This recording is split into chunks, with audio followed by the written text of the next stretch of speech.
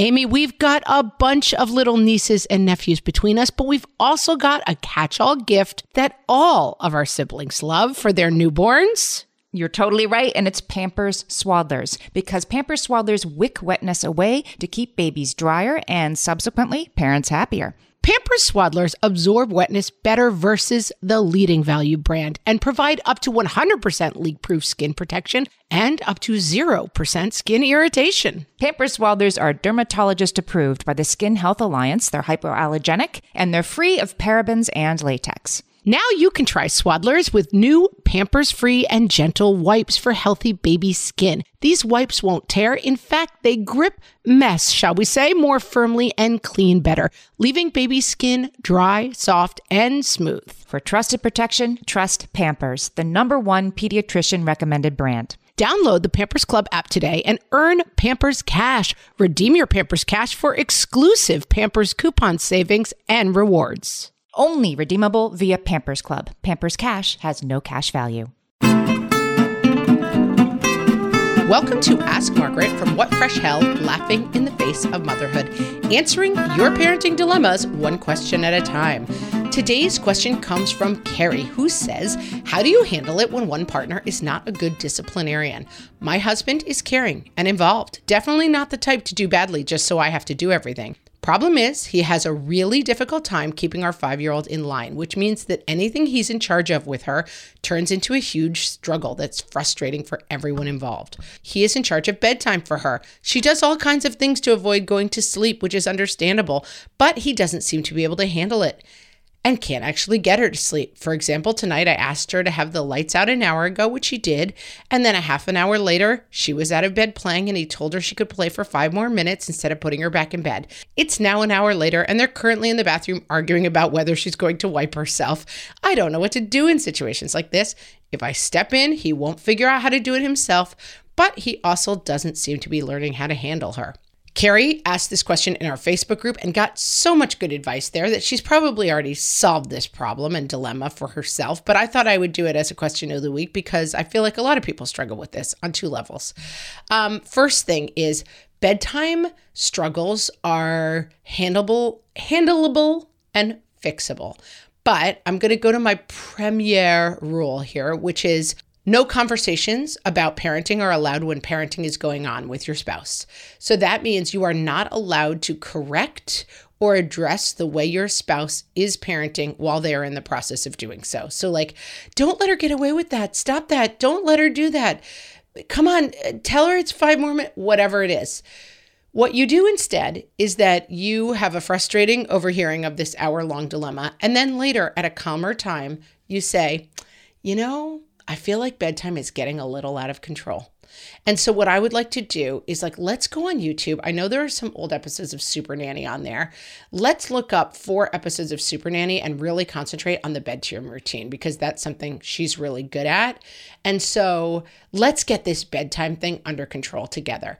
And, you can it's always helpful with your kids and your spouse to include yourself a little bit in this. This is always a problem for all of us. So let's just tackle this. You don't have to say you stink at this and that's why we're going to do it. You can think it in your mind, but just don't say that part out loud. So you are addressing parenting problems out of the heat of the moment in a calmer time. This is something we say about kids' tantrums too, right? In the moment, you're just going to blank face the situation and let the situation calm down. But then later with a child, you might go back and say, you know what, that's really not how we behave when we don't get what we want. Because when they are in red brain, they are not able to accept information.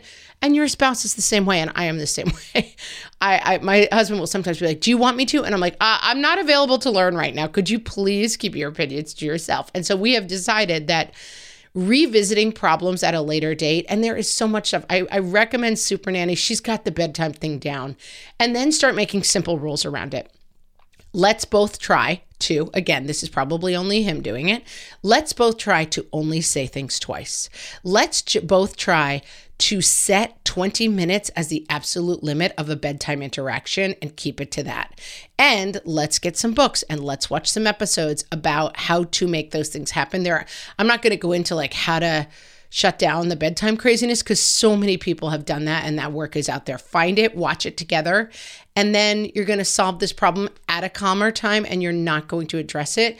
And the other thing I want to say, because this is something that comes up for me a lot, and it comes up on the podcast, watch your story. So how do you handle it when one partner is not good at discipline is the story that you currently have about your partner.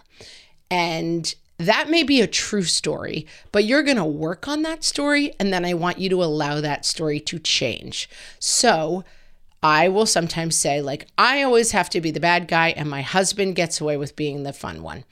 That's a story that is often true in my house, but it's something that my husband has worked on because he knows it bothers me.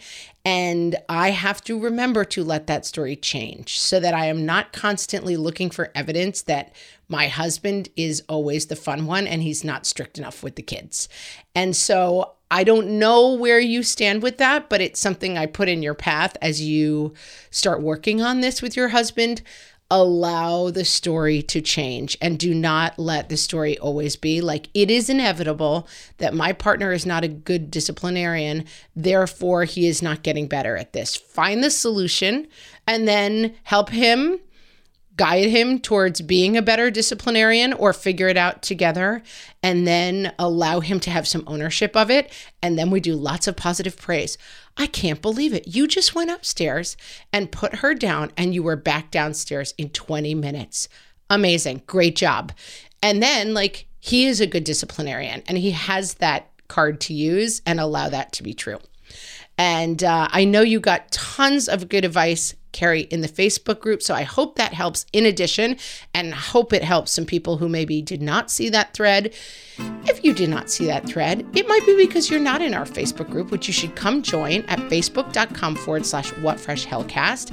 And if you have a question for myself or Amy that you would like to hear answered on the show, you can send them to questions@whatfreshhellpodcast.com, and you may hear your question on an upcoming episode.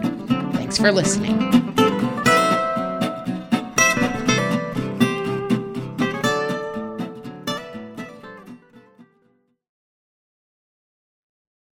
Are you overwhelmed by the things that get in the way of you doing what you want to do? Are you looking for ways to simplify life to better align with your values? Do you want to create space in your schedule so you have room for more of the good stuff? Play, joy, relationships, gratitude, and more? If you answered yes to any of these questions, I invite you to check out Edit Your Life, a podcast to help you edit the unnecessary from your life so you have more room to enjoy the awesome. Through episodes with me, Christine Coe, and a range of super smart, compassionate, and thoughtful guests, you'll come away with big picture insights and practical ways to declutter your home, schedule, and mental space without getting bogged down by perfection. I have always believed that small moments and actions matter tremendously. My goal is to help you find agency and space in your life through doable baby steps that will leave you feeling accomplished instead of overwhelmed. Check out Edit Your Life wherever you enjoy your podcasts. Oh, hey, everybody. It's us, Blair and Molly, your old pals from Toddler Purgatory. Two moms who are also actors, who are also creative beings, who sometimes feel stuck. And this is our new podcast, Unsticking It with Blair and Molly. What happens when your creative spark just seems to disappear? Gone. Poof. Bye. See ya. What happens when life gets in the way of your creativity instead of nourishing it? That's what happened to Molly and me. We felt like the thing that drove us creatively stopped working, and impending doom had in fact impended. Totally. So we decided to do something about it. And that was steal ideas about getting unstuck from the most creative people we can find. We talk to guests about how to break through the mucky, gluey, sticky wall that can get between you and your creativity. We hear about their journeys, their successes, their challenges, and even their bougie coffee shop orders. And we're not just talking Bob Ross type paint on paper artists here, though we talk to them too. We're talking to actors, creative directors, dancers, and people who are working hard to be their best creative selves in a world that can sometimes feel real uncreative. We all have something to teach each other, so let's steal their ideas together. Join us, won't you, as we deep dive into how to unstick ourselves from the life gunk that can get in the way of our creative freedom. Pandemics, school calendars, world events, lack of sleep. Oh, get out of their life gunk. And let's get back to your best creative self. Subscribe to Unsticking It with Blair and Molly. You're not going to want to miss an episode. Unsticking It with Blair and Molly, because sometimes life sucks. Unsticking